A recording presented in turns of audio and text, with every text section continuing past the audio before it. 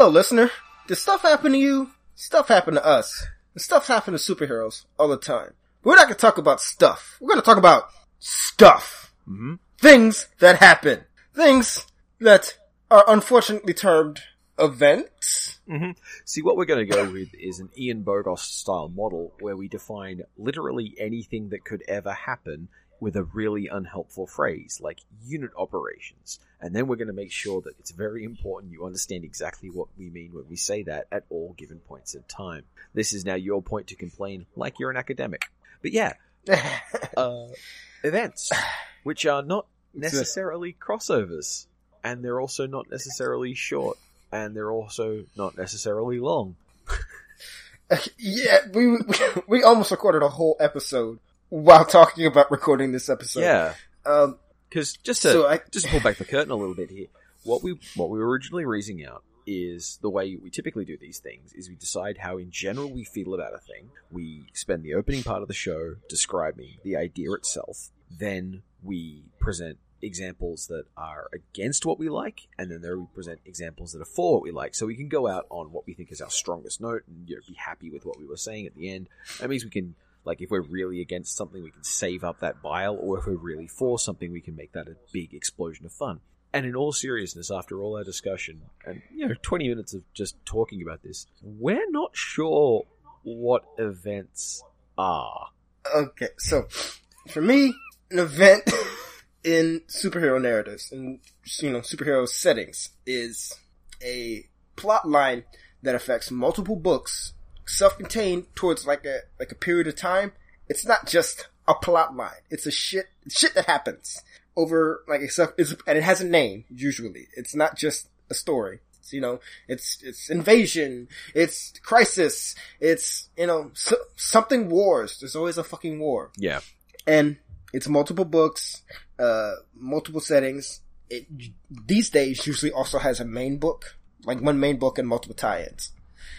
That's not necessarily a short crossover between two characters, or necessarily, like, something that's important. Cause, like, this shit where one person will save the whole universe, and you might get a panel or two of somebody watching it. But that's not an event, Civil War is an event. All the crises are an event. What was it? Reign of the Monster Men in most recent years in Batman books was an event. Age of Apocalypse was an event. Onslaught, and what was the thing that happened out of Onslaught again called? Thunderbolts. I mean, there was a thing. Heroic Age. Yeah, there was a thing. Something like that. Because here's the related point to this. Neither of us have given a shit about them. I've developed like an anti-event, like aversion. If an event happens, I run. Yeah. So when I say they're bad, this is not even necessarily a statement on the quality of the writing or the art or the acting or whatever the hell's going on. I just don't like them. Because they show up and they fuck up my stuff. I'm doing one thing, and here comes the event's dick, just to smash things. So, we are generally in favor of the idea of, you consume comics your own way. Like, if you want to get into comics, grab a comic, see if you like it, and it should point you in the direction of what you want more of, right? Mm-hmm. That's a fairly healthy approach, and it means you get a lot less weirdo gatekeeping of, you need to know this, you need to know about this. It's just approach it at your own pace. And as a process of just our own natural engagement with superhero comics, events are the things that drive us actively away from them. Like, through many years of participation, I keep thinking about event scale stories for me, and I've realized that most of what I would be getting out of events, I'm getting out of entirely self-contained other comic book stories. Mm-hmm. So you've got your Crisis on Infinite Earths and that kind of narrative. I would point to Irredeemable. Say, read that. It's all self-contained. It doesn't involve messing up any other stories. It's just its own thing. And it's good. It's really good. And there's very clear and deliberate parallels to existing storytelling. So it's not even like it's losing that much by being its own story. Because it's all reimaginings of things you can recognize. That means that just as a kind of a natural immune system, neither of us are that big on what an event even means. But we'll try. Right, because you were citing a few things that I wouldn't qualify as an event. And you have, what was your, like, classification in this case be? So, for a capital E event. So, my definition? Where the hell did that come from? My definition gross on the record and everything, like, people can hear it. Well, I can edit it out, but I'm not going to. None of us can smell it, at least. My conceptual idea for an event, like to separate it as a category, is that an event needs to be something large scale enough that it would impact all the stories that happen in the same universe, either because of the presence or absence of its effect. So, Onslaught's a really good example, because Onslaught, and this is like back in 1999 or 2001, Onslaught shows up, hexes everything up, and then the Fantastic Four are missing, and the X-Men are mostly missing, and then you suddenly got this, every other comic is now cast in the light of, well, Onslaught just happened. Even if they aren't necessarily comics that have a good reason to do anything that relates to that, even if they're comics that aren't bothered by that, like the Silver Surfer. Silver Surfer doesn't specifically care about any of the comings and goings of the mutants in the X-Men, but stories about the Silver Surfer just after the X-Men did often start with him at least offhandedly mentioning, well, there was that Onslaught incident that recently just happened. So that's what I think of as an event being for. Like, this is a point in the continuity that every story would have an opinion on, even if they don't do anything with it. I agree with that. Yeah. And then you get the weird thing with, like, the Crisis events, which are definitely events, and in universe, they kind of deliberately don't actually interact with the story. They're all reset points. They're all things that, like, with a very few exceptions, we love you, Power Girl, characters don't actually know after a crisis that a crisis even happened. Yeah, but it does change the writing of, like, yeah, it did change details. Like, things you read, here's one. Okay. Death of Superman. Yeah. That is probably right there one of the biggest events of the 20th century in comics. It was funny. I wouldn't classify that as an event, despite the fact that it took place over multiple Superman books. Right? Yeah, but and the thing is, my classification of what an event unit of story is for would consider the Death of Superman that, because every DC story gave a hoot about what had happened to Superman, because it was the news. It fucked up. It fucked up Hal Jordan real bad. Real bad. And it gave us, for a brief glimmer of time, Black Superman. But not really. Oh, don't be silly. Was he the one that turned out to be evil? No. What? Oh, wow. No, Steel. Why you do that, man? Steel stuck around. He turned out to be Shaq, though. Oh, that's right. That was Steel. Oh my goodness. Because I remember that there were 4 Superman replacements. And this is an example of the kind of thing you could do with an event. You bump off Superman, and then you have 4 replacements, each one of which is playing on a different nickname for Superman. And I literally forgot that one of them was Steel. I just remembered that there was a black guy in that mix. And I briefly was wondering, is that like the one who was secretly an android and evil? But no. No, that was the Eradicator. Well, no. Also, Cyborg Superman. Yeah. Anyway, but... Wow, damn. I'm impressed that Steve... I am both disappointed, impressed, and unsurprised that Steel did not leave enough of an impact on you. If you didn't remember that. I've seen his movie. You got to remember, at that point, I was still in the cult. I know. The best thing about Steel was, like, in the comics, like, he was, he had been, like, randomly saved by Superman at some point in the past. Just, I'm a guy. Yeah. And during the Doomsday fight, he gets, like, stuck under some rubble, and after it's all over, he bursts out, "I'll come and help you, Superman!" I'm like, John, he dead. He dead, man. Oh, rough. But, extremely rough. So that's, and the thing is, they didn't make Death of Superman into what we would consider an event as a comic book thing, because, as Clay said, they kind of need their own book, they need a title, and then they intersect a whole bunch of other books. Now, in the context of comic book storytelling and the nature of editorial oversight and authorial discipline, things that I care about a great deal, you would think that these events would be some of the most tightly edited, intensely focused storytelling you could get your grubby little paws on, because you kind of have to make sure everything is actually correct. And like all the continuity is working, because you're not just interacting with one big story, but your one big story is interacting with all these other secondary stories. And people who aren't reading the event still need to be able to keep track of what's going on in their secondary story, unless you want to alienate a reader. So everything that happens in your event has to enrich the story of the individual comic, and also not contradict anything in it. Now, a lot of that doesn't happen. Yeah. That usually doesn't fucking happen.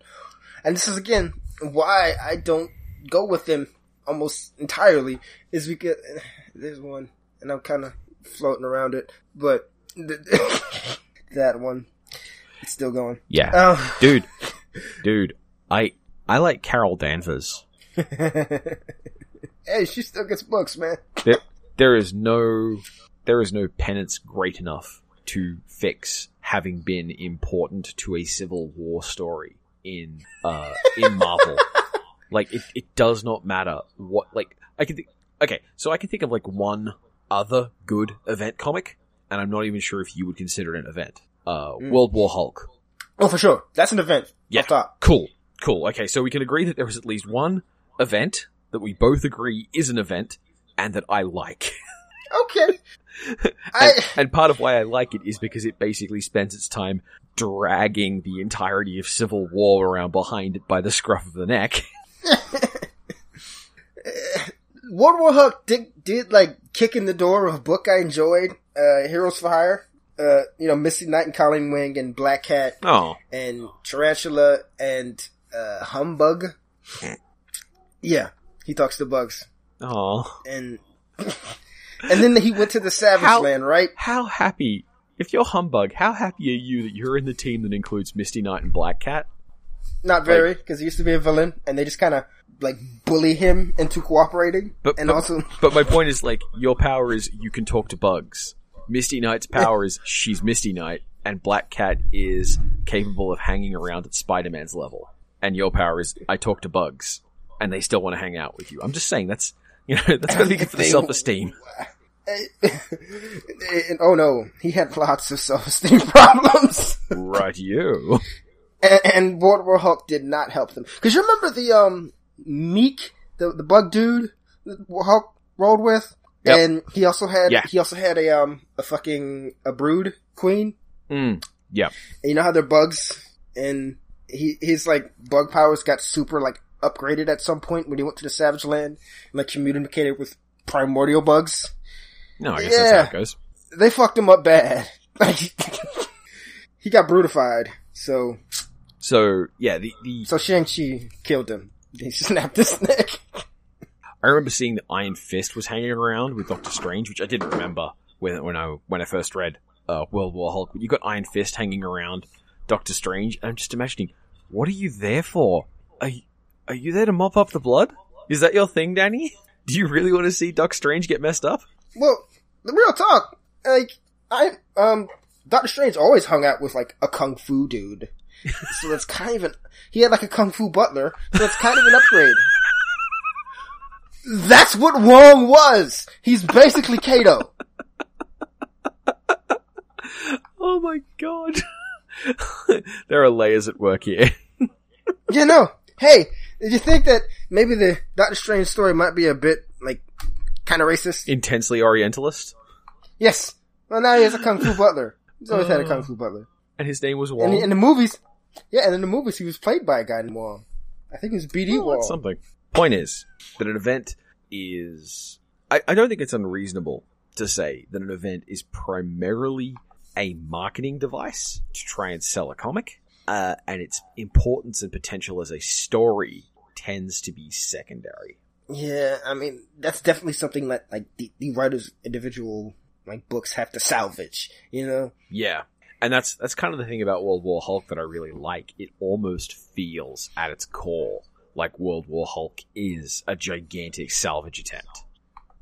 Yeah, it was very much see, I don't actually remember because I wasn't super big into Hulk at the time.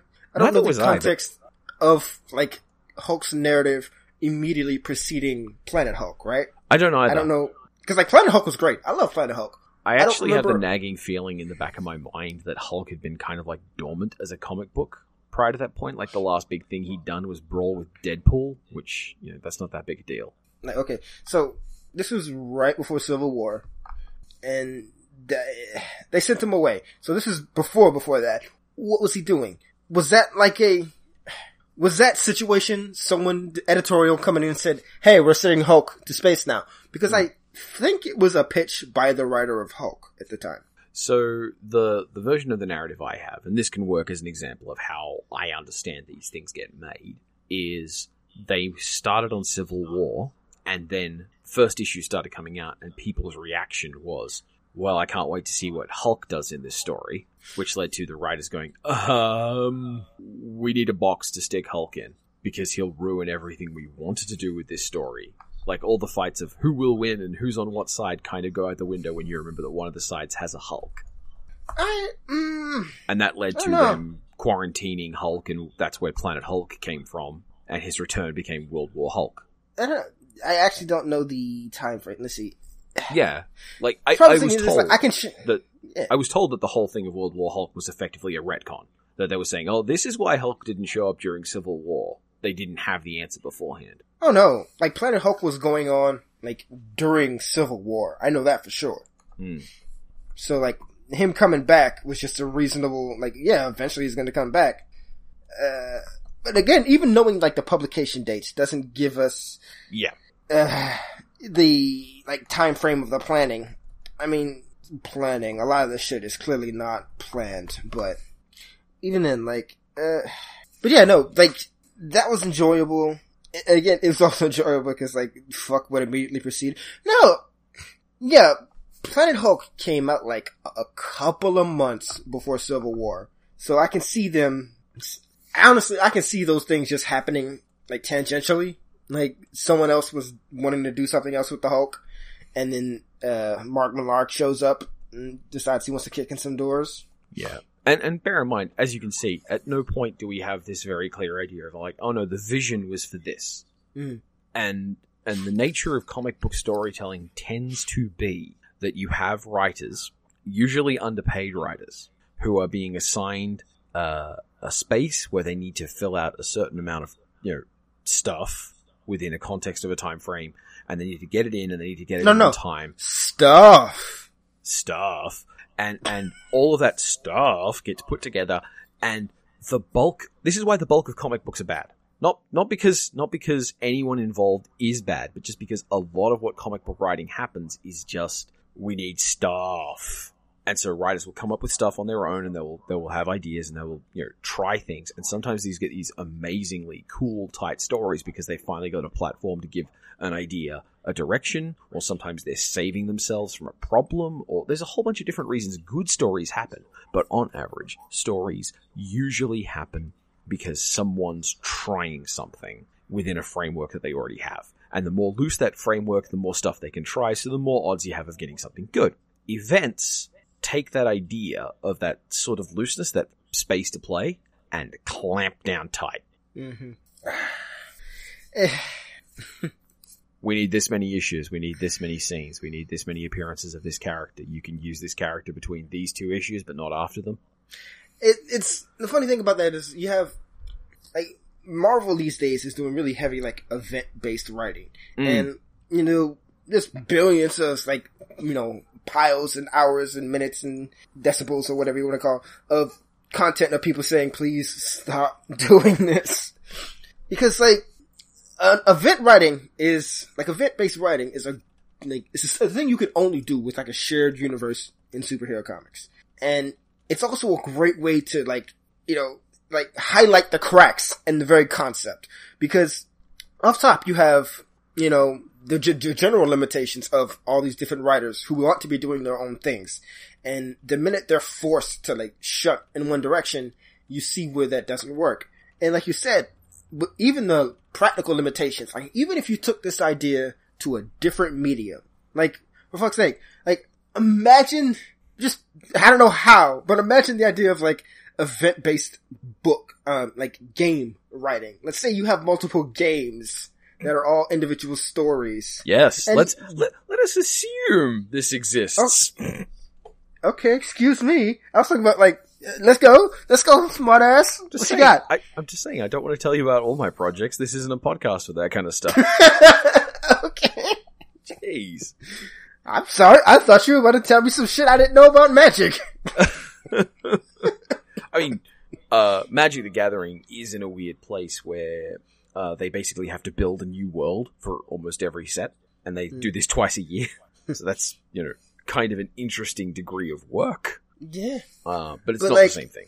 Yeah, it doesn't cross over with Yu-Gi-Oh! And Dungeons and Dragons and and fucking Hearthstone and other. It's an individual thing doing its own thing. Well, this is one of the reasons why we get these. Like, a comic book universe, despite what it may tell you, isn't actually a whole bunch of similar stories all existing in the same space. A lot of these stories are wildly different and have, like, completely different moral and conceptual frameworks.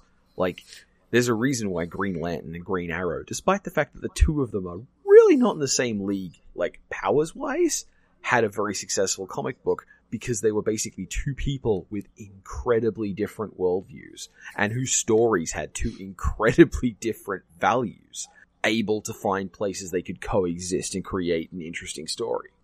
On the set side, like, I actually like... Is that an event? Sort of, what, me liking things? Well, it's unusual. I do like interconnected sort of events, like family events, like Bat Family events or X-Men events. Yeah. Or, Shadowland wasn't good, but I think there were good ideas in it. The Marvel Street crossover event. Yeah. Damnation seems cool. It's still, I mean, obviously I'm extremely biased, but some cool ideas in there. There's some odd picks, but yeah. I'll tell you how Damnation turns out once it finishes. In the case of the, to use the TV shows for this kind of metaphor, I would actually consider The Defenders is almost a event. Because all the other series are like 13 and 26 episodes, and The Defenders is 8. That's the weirdest thing about Defenders, right? Because the way Defenders was sort of advertised to us, it was supposed to be like Avengers. And when you think about it, Avengers kind of feels more like an event than the team story it wants to promote to you. Because everything stops for a minute and they do the thing. As opposed to the way those sorts of stories are supposed to work, which is you're doing your own thing and then also you're doing Avengers stuff on the side. Instead, we do your own thing for years and then once every 3 years you come do Avengers thing. Like Infinity War is going to be an event, right? What is it? Wakanda 2 is people calling it already? But even the fucking, like, excuse me, the whole, that's a medium's problem, right? Where we're meant to understand that Iron Man is still doing Iron Man stuff off camera. Yeah. And it... Until Civil War, which kind of puts a kibosh on that. That's an example of, and this is the thing, this is interconnected continuity. This isn't the same thing as an event. The movies, like every single Marvel movie, is an event because they're all $250 million tent poles made by Disney to try and get every single person in the world who still leaves the house to watch a movie to get into a movie theater. Well, there's the trick with that too, right? Because of the fact that those movies are constructed in that way, like, okay, the Avengers is frequently, like, the whole Avengers, like, Marvel Cinematic Universe is framed as, like, similar to comic books and that there are multiple stories going on simultaneously, yada yada. But when you really think about it, Disney did not make 3 Iron Man movies, 2 Captain America movies, and 3 Storm movies, and then 2 Avengers movies. They made, 14 Avengers movies with different main characters? Like, all of those movies, like, lead into each other in a way that comic book superhero stories don't. Yeah, but that's because they're well edited. What I mean is, Superman is its own thing. Batman is its own thing. Justice League is its own thing. And they don't have to build up to each other, or they don't have to connect in the way that, like, cinematic universe stuff does. And you see that on the TV shows. You see that on, like, the DC TV shows and the Marvel TV shows that aren't on Netflix, where they're just doing their own thing and they don't have to set something up for someone else. And if they cross over, well, that's fun, that's a good time, but that's not the main thrust of anything. That's 5 episodes once a year, and then they go off and do their own thing.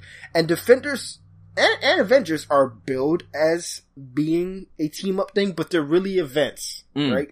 And I think that's part of the weirdness here, in that events as comic books do them don't reasonably translate to other mediums. Like the idea of, we're going to do one big, like Civil War.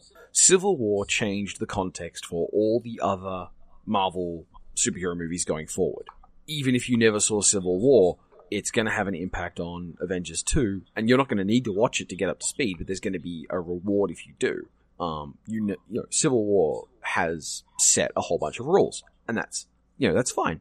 But because the movies are spaced out the way they are, as opposed to every month you're getting a new comic, or really you're getting 2 or 3 comics, and they're all kind of weaving together, it gets you this very different, kind of like story play space, where in a lot of ways an event is an attempt to make you buy stuff you wouldn't, in a way that like normal advertising isn't.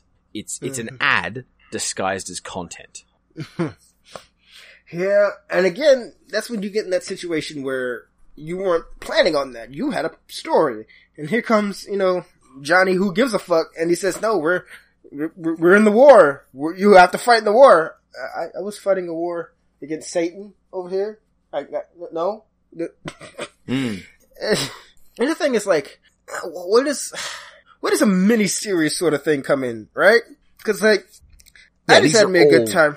These are all really difficult, like, boundaries to define, and I think that's part of the lack of clear identity to what an actual event is for and what it does is, I think, a big part of the problem. Like, we can look at them very cynically, and we can tell, this is what they do, this is why they do them, this is how they get made, but we can't really clearly ourselves express, this is the identity of an event, because this is what an event wants to be. Like, they don't actually have an identity beyond we're the thing that you do to make more money. Let's get into that, right? So, because there's one thing that, depending on the nature of the event, can be good. And that is a jumping on point for new readers, right?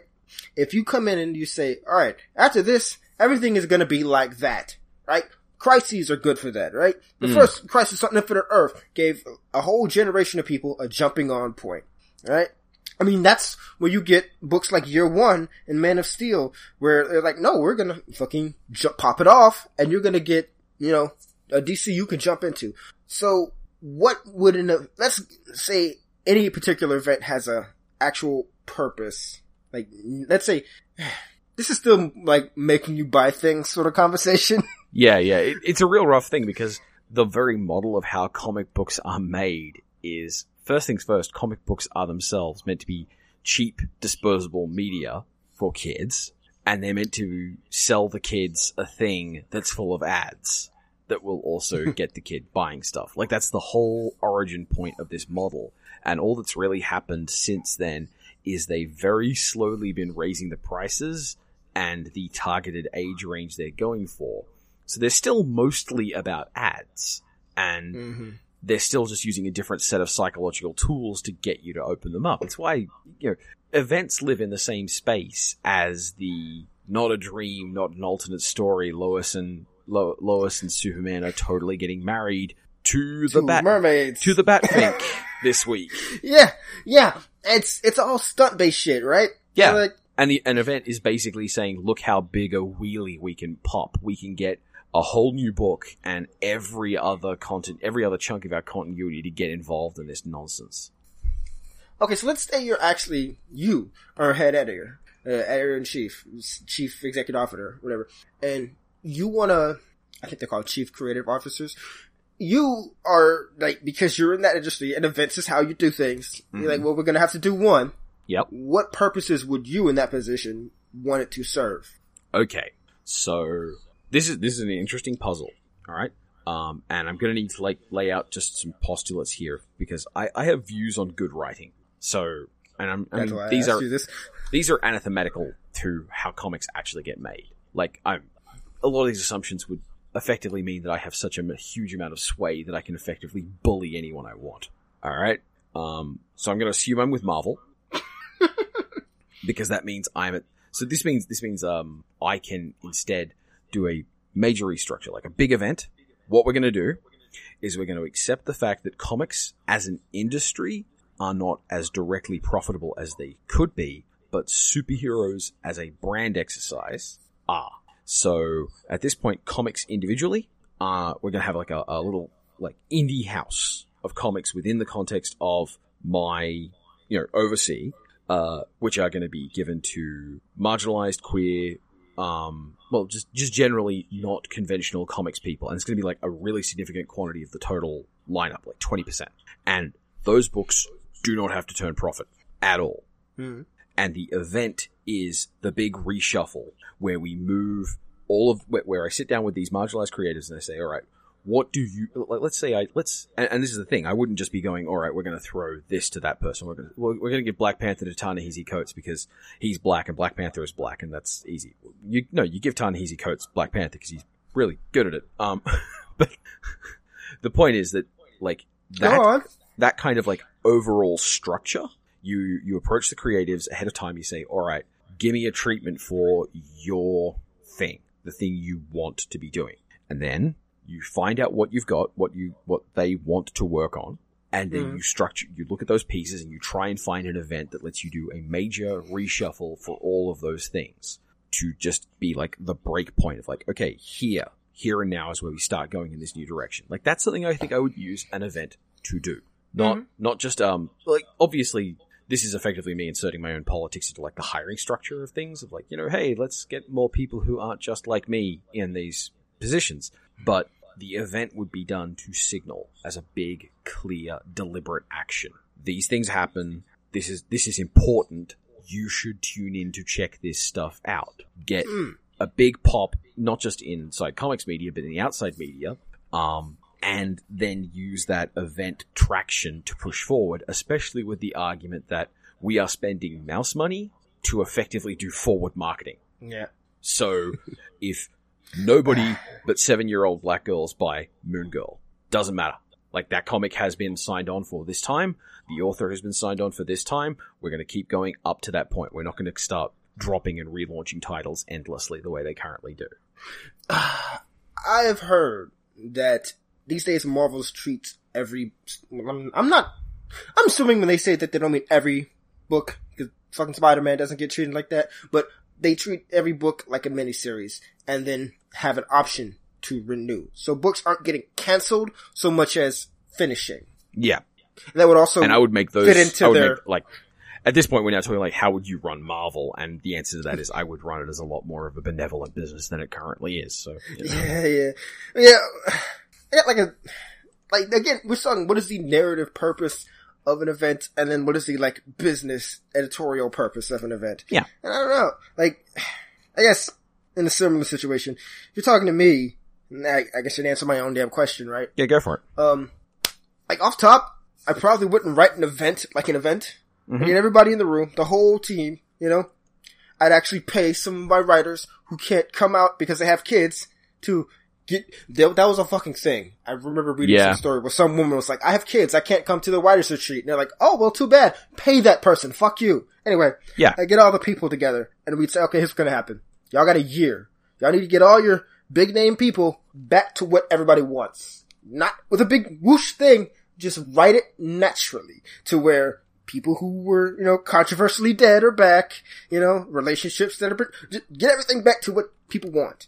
And then the event, we'd spend the time they're doing that to plan out the event. The event is, let's say, 3, maybe, graphic novel sized books. And that's the only thing we put out that month. January hits. Everything? Every single line? No. Just 3 books. No line. 3 books. 3 trades. I'm listening. I mean, my idea was pie in the sky anyway. And, the month before, I would say, okay, you've gotten all your pieces back in place. Come up with a reason for them to take a break, to go away for a bit. Yeah.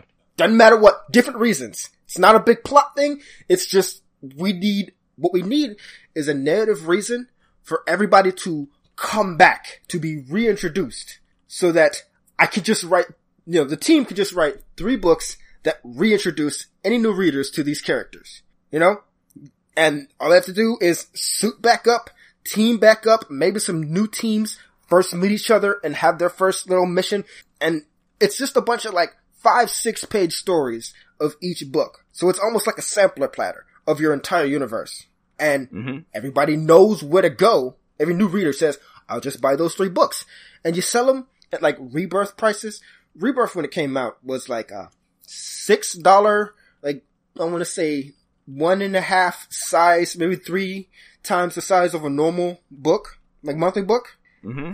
And that's part of why it succeeded, because you're like, what's this Rebirth about? It's almost a trade. I'll pick that up. It's also cheaper than it should be.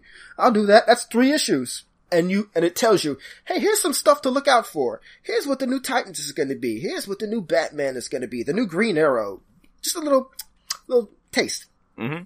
And in the event, it's just some really, basic shit. Oh no, aliens attacking. Okay. And this is a plot that requires all of the Bat family and all of the cosmic, everyone has to contribute one little part, This person finds the device. That person, destabilizes it. This person, just all of that together to the big finale, big dumb splash page. Everybody's punching. We all win. And then they go home. And next month, you reader, pick one of these 5-page stories you like, go buy it. Yeah. And I mean, at this point, we're still not discussing story. Indeed, I think we both just kind of signaled that story of events is really unimportant. It really isn't. A lot of why I don't like events has jack shit to do with anything that necessarily happened in them. Hawkeye shot the Hulk in Civil War 2 because he thought the Hulk was going to turn into a monster, so he shot him in the head. Hulk's back now. So well, he's not wrong. But in the long term, he wasn't wrong. Exactly. If they had built that up, they had done something with that, if that was an important plot point in the Hawkeye book, and the Hulk book, and it finally popped off, I'd be like, okay, it happened in a fucking book that only came out that year. It happened in Civil War. Alright? And now if you're writing Hawkeye, you have to deal with that shit. And the weirdest thing was Bruce Banner's story had already been resolved at that point. He had cured himself of the Hulk, and he had went away. And we had Amadeus Cho. So it was okay. So then why are we killing Bruce Banner?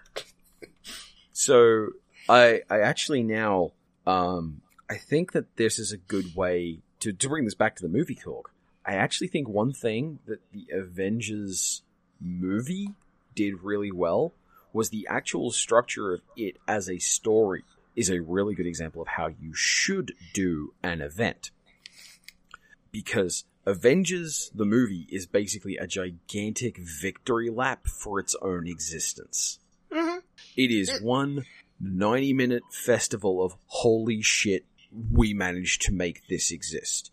And it even goes so far as to frame it so, the thing that the villain wants to do, the ultimate achievement of the villain that they wanted to aim for in this isn't the invasion of New York, because that's a force that, was kind of already on its way. It's keeping our heroes from coming together. It's preventing the movie itself from happening. And that means that the structure of the story pushes you to want the team to come together for this big glorious moment, the sweeping circle shot, and the moment where you forget there's only one girl in this whole thing. Holy shit. Anyway, and they even kill off a beloved character in that movie to make it go well, he believed that you would all come together. And that's the thing. An event doesn't need to be Tony versus Captain Marvel in a punching fight over a mutant who can see the fucking future. It can be, here are all your favorite heroes being dope and doing dope things and fighting something that they wouldn't otherwise have the scope to deal with. Yeah. Which indeed is what World War Hulk is. Even the people who lose to Hulk in World War Hulk look cool doing it. I don't know. I think the Real fact, talk, you know? the best part about World War Hulk to me was when Ghost Rider shows up, they're like, oh thank God, Ghost Rider, do the penance stare. He goes, nah, this is all appropriate. Y'all deserve this. Yeah. Peace. He fucks up. One of my favorite points about World War Hulk is that, I can't remember who it is, I think it's Doc Strange, says something like, I can't get through to Banner, and I want to say it's Danny standing next to him and goes, no, you can get through to Banner, and they don't ever expand on what that means, but what the understated undercurrent of that is, no, Banner is just as pissed at you as the Hulk is. Like, this is not a case where Banner and the Hulk are at war with one another and you've got to decide, you've got to find a way to get through to Banner. Like, no, the second you got through to Banner, he'd be like, no, talk to the big guy. He's for me complete, he's in there. He's completely, like, sapient. He's like, nah, we agree. I'm making decisions. I'm not just randomly smashing. I'm smashing you. I came here with an army. Angry Hulk don't come nowhere with no armies. Yeah, which is, and that's part of what makes that so great. One of my favorite points of that is also the extensive way, Hulk explains how he's dealing with Wolverine. I don't remember that. Like, I can't kill you, but I can make you useless. Whack, whack, whack. Here's the thing though, right? This is weird, but like, if an event is just everybody getting together, in what way is that different than like a team-up book or a crossover book? Or even just like an A-Team type of book? Production values, scale, scope. Again, the Avengers have saved the universe just as Avengers books plenty of times. Like, that's a scale thing, right? That's why I enjoy the idea of like inter-family or inter-community crossover, like, events. In theory. Because I feel like that's the best way to do it. Where, like, everybody already has stake in, like, personal stake in the events at play. Because it's real easy to do, like, a Court of the Owls type situation. Where it's like, oh no, everybody's attacking Gotham. So everybody related to that has a reason to get involved. And their story has a reason to stop. At least for a little while. Whereas, you know, it's saying that, and then I go, well, yeah, but everybody lives on Earth, so fucking yeah. Like, everybody has a reason to want to fight Starro when he shows up to Earth. Yeah, and that was one of the side effects of I guess it's the funny thing is, when comics were being made originally, the world was actually a lot bigger in general context. The idea that you could communicate instantaneously with someone across the other side of the planet was nonsensical. It wasn't convenient. It wasn't easy. And so, in the same way that Batman has been heavily affected by the advancing real world that he's meant to be part of, I think that the way that it used to be that Galactus could show up, and the only perspective we got on that was Final Fantasy was the Fantastic Four showing up outside their building and looking up at one dude who's standing there on the horizon, big enough that they can talk to him. And we don't get a shot of, like, freaking Venezuela, where there's just these two giant feet sticking up in the sky. And, like, all the Venezuelan superheroes being like, okay, do we tickle them? What are we doing here? What's our plan? Oh god. You've never seen fucking Akiba Ranger. But all I'm thinking of is a point where, like, the end sign comes and they go, attack the end! And I'm just imagining, like, the heroes in Japan seeing Galactus.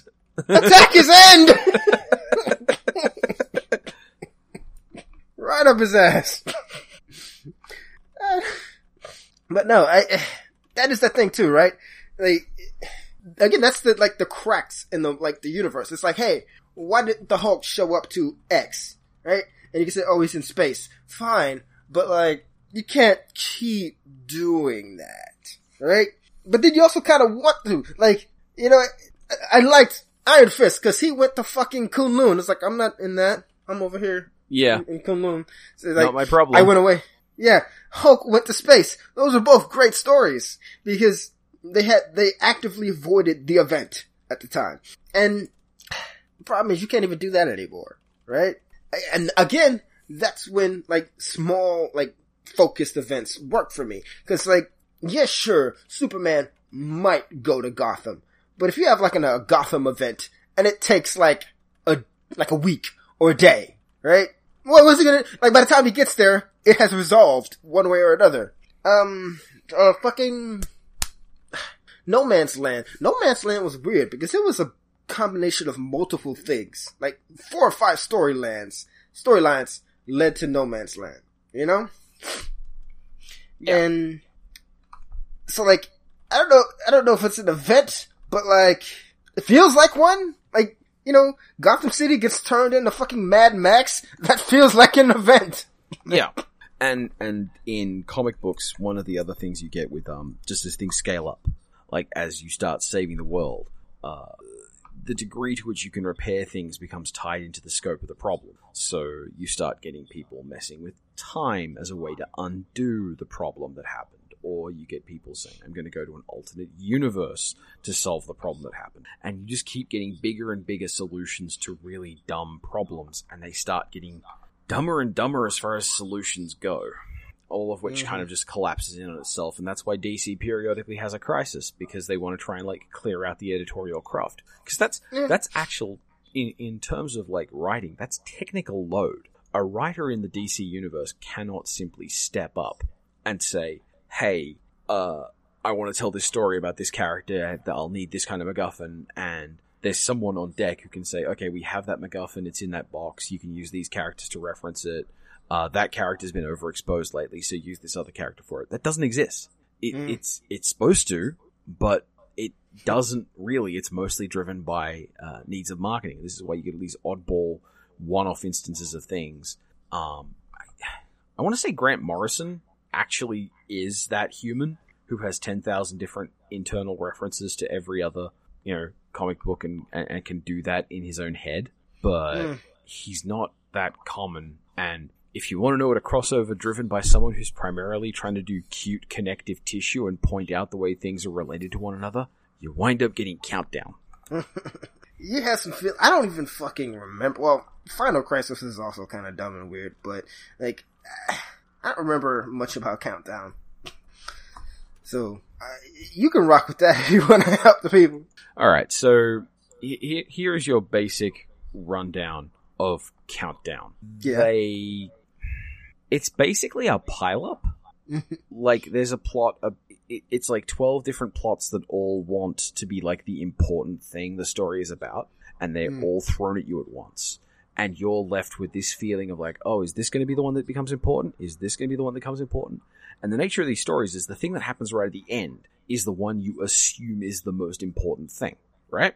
Mm-hmm. So like, you know, you don't fight the boss and then fight his 2 lieutenants. You fight the 2 lieutenants and then you fight the boss. That's just good structure. And what that means is that Countdown, if you really shake it out, the big thing at the end of it all is Mary Marvel goes evil thanks to Darkseid. And then she beats a whole bunch of people up as a physical threat, and you know, she's just creepily dressed and creepily drawn, and it's all very uncomfortable. But the rest of the story effectively doesn't really connect to that in any way. They're all just red herrings to keep you distracted. So there's things like monitors who are secretly evil, and there's actually a plot where you know the Pied Piper, like the obscure villain, the Pied Piper. Yeah. Yeah, he blows up Apocalypse. Yeah, the whole planet. Yeah. And the thing that makes that truly amazing is that it doesn't matter. It doesn't effing matter. That's the kind of story Countdown is. This is also why I say, like, fucking the actual... This is, again, like a New Gods conversation to have. Yeah. But Jimmy Olsen gets the power of all the New Gods. It's weird, because, like, 52, man, 52 had me feeling things. And, like, that spun out of 52. And we were talking about how, like, is 52 an event? And, like, yes and no, I guess, the more I think about it. Like, I kind of disagreed with you, but, like, it is a multi-book event, and, like, the things that happen in it, like, it doesn't have crossovers in that way. Like, it doesn't have tie-ins, but it does feel like an event. And I did like 52. I also, like, hated 52 because, like I said, it made me feel things. But, like, but that's a good thing. Still mad about Osiris, goddammit. Oh, and by the way, Countdown, also features Superboy Prime, except he's Superman Prime because of legal issues. Is it? Because I feel like we had a Superboy at that time. Yeah, you did. They couldn't put him in there. No. He was in Teen Titans. Sometime around one of the... Wasn't he? Am I fucking up here? You are. No, because that Superboy fought Superboy Prime. It was a big deal. He was like, oh, you're fake, I'm the real Superboy, and yada yada yada. I'm not gonna, like, backflip over all this furniture to go get the book, but I have that. In Countdown, he's claiming that he's now Superman Prime. He's got an all-black costume, and he still has internal dialogue like a 15-year-old. Or rather, he has internal dialogue of what a 45-year-old man thinks a 15-year-old has. Which is to say, he sounds like he's 9? Well, it's where we get, I'll kill you to death. That's where that line is from. Yeah. And this is pre-Time Punch, isn't it? I think it's, no, it's post-Time Punch, because Time Punch, he was young. Yeah, no, and Time Punch was Infinite Crisis, if I remember. And Final Crisis ended up being, I feel like, wasn't Final Crisis kind of unrelated to everything surrounding it? Like... Oh, and by the way, this right here, according to the DC Universe, according to the storytelling that they have chosen to put forward, we are talking about realistically speaking, the past 20 years, the 10 most important stories they've got, right? We, avowed nerds connected to these universes who do care about at least getting the broad strokes of these stories right, can't. And I mean, I was rereading a synopsis of Countdown 2 hours ago, and I'm still having trouble with this. This is horse shit. Well, I mean, Flashpoint, so like none of it really matters. And well, and even though here's a funny thing, right? So Rebirth will claim to have folded in a lot of at least post-crisis stuff. You think they're actually gonna like go, yeah, Final Crisis, we love those things? No. 100% bet you they're like, no, they only folded in the things you liked. What things did you like? I don't know. Take this Twitter poll and tell us. And then we'll kill Jason Todd again. Just for no reason. Anytime they do a poll, they just kill Jason Todd off principle.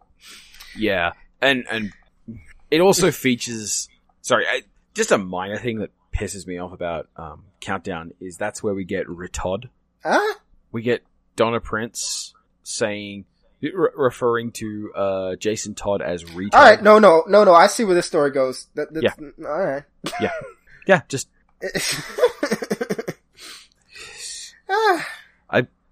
It's terrible. Yeah.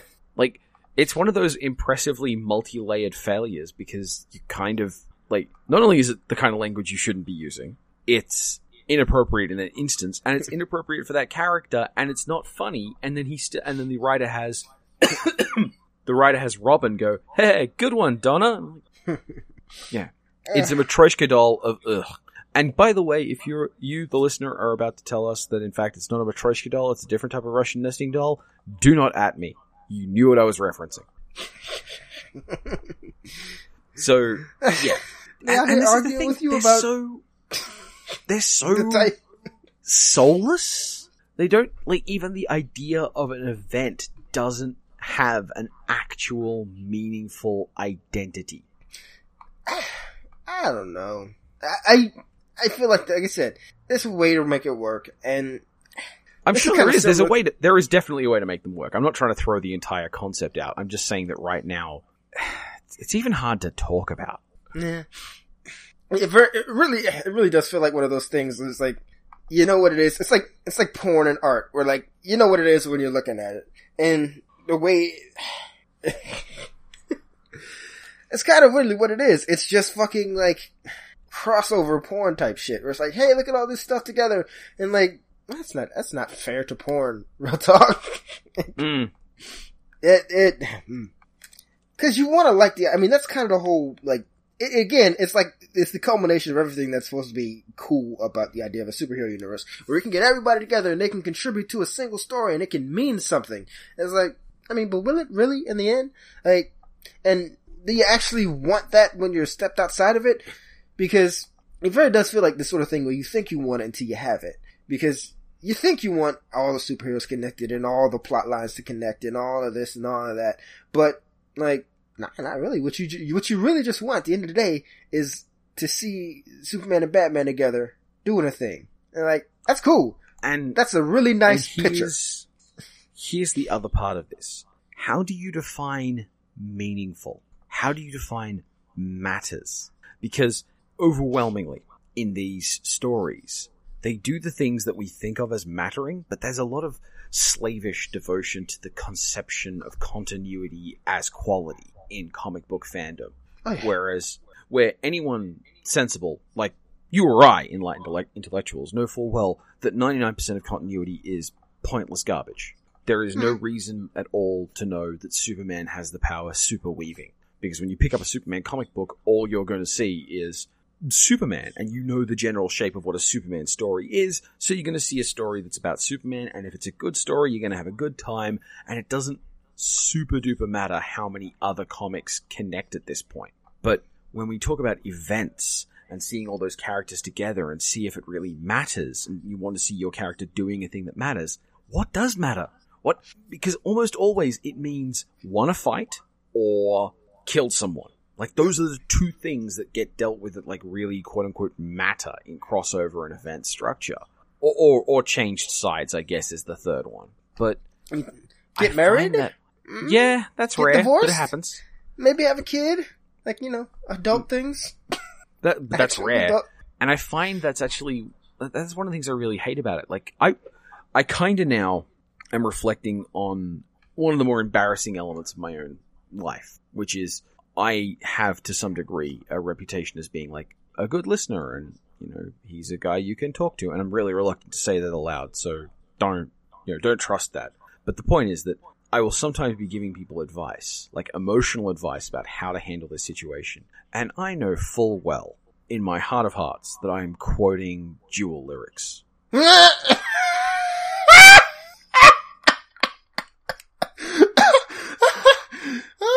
Because it's a better metaphor than I could have come up with on my own.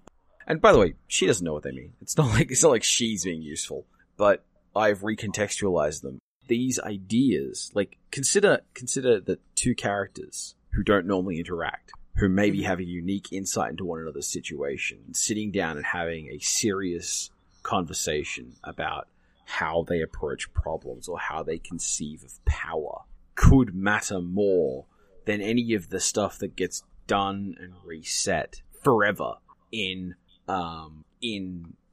storytelling terms of the event. Captain Marvel killed Tony Stark, and that's actually like a big deal. It's really not. Sorry, now I'm just sad about Carol. Maybe that movie will be good. There aren't many Marvel characters who have been so aggressively misused that I still like. I think Mystique's the only other one. Mystique was pretty good in that. I think she was pretty good in that Wolverines with S book. Okay, I haven't read that one yet. I'd recommend it to you. But like, as far as big old fuck-ups go, in like editorial oversight and storytelling, Carol's had a lot of them. I keep wanting to come back. And again, hey, if anybody listens and they want to make some suggestions of like a legit good event, or even just to talk to me about what they think events should be handled, please let me know. Because right now, I can't think of any of them that are worth the damn time. Like, at the end of the day, the only reason I even have feelings about them is because they kick in my doors. And so I say, well, I guess I better fucking, look at it or read the synopsis, or at the very least, read the book that crossovers with my book. Hell, you know what? I just realized part of the problem is that when you think of an event, it needs a certain scope, right? An event could, like, consider Arrow, where the best thing about Arrow as a TV series in the first season was the idea that the conspiracy stopped him from just, going to the authorities and, like, just dealing with it in a big, in the sensible way. If an event was built around a conspiracy, you might actually have something, This actually brings to mind the other question, which just ties into the whole fucking, is Death of Superman an event? And, you'd say yes, and I wouldn't disagree with you, but like, now I wonder, what about the clone conspiracy? Because from what I've gleaned, I don't think it's actually much of a conspiracy. No. But like, the idea of a secret event, like, it's an event, and it's... What, like Secret Wars? You know what? A lot of people I've heard argue that, like, the original Secret Wars was probably the best, and I would argue against that, but whatever, the best handling of an event, because they walk into a portal on, like, issue 5 of their book, and then they walk out of the portal in issue 6 of their book, and maybe some things have changed. And then you could just read Secret Wars, right? Like, Spider-Man goes into the portal, or gets zapped away, or forget the details. The Beyonder takes him on, one issue of his book, and he comes out the other end, the next issue, wearing the black costume. And you're like, well, why is he wearing a black costume? Why indeed, reader? Go read Secret Wars. Okay. Like, I don't know. See, that's the thing. That's a hard, like, jerk if you were not in for that.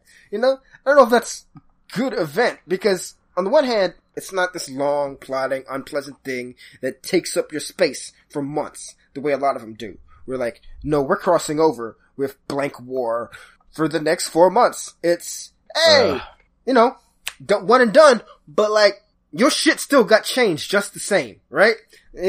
Yeah. The end result was the same. Anyway. Yeah. This is the thing. We still don't really have a satisfactory definition for this, or a way to separate it from crossovers, or its purpose.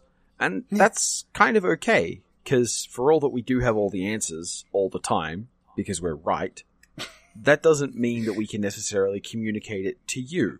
Because the divine vessel can only contain so much wisdom at a time.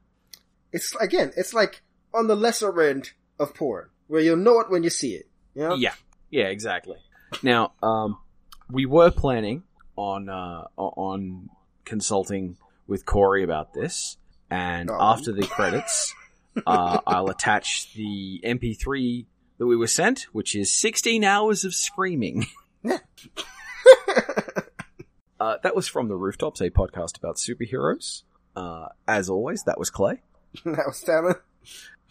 Tune in next time when we're going to exhaustively run down all the times that Blade has interacted with another continuity in a way that will indicate that Archie Andrews is probably a vampire.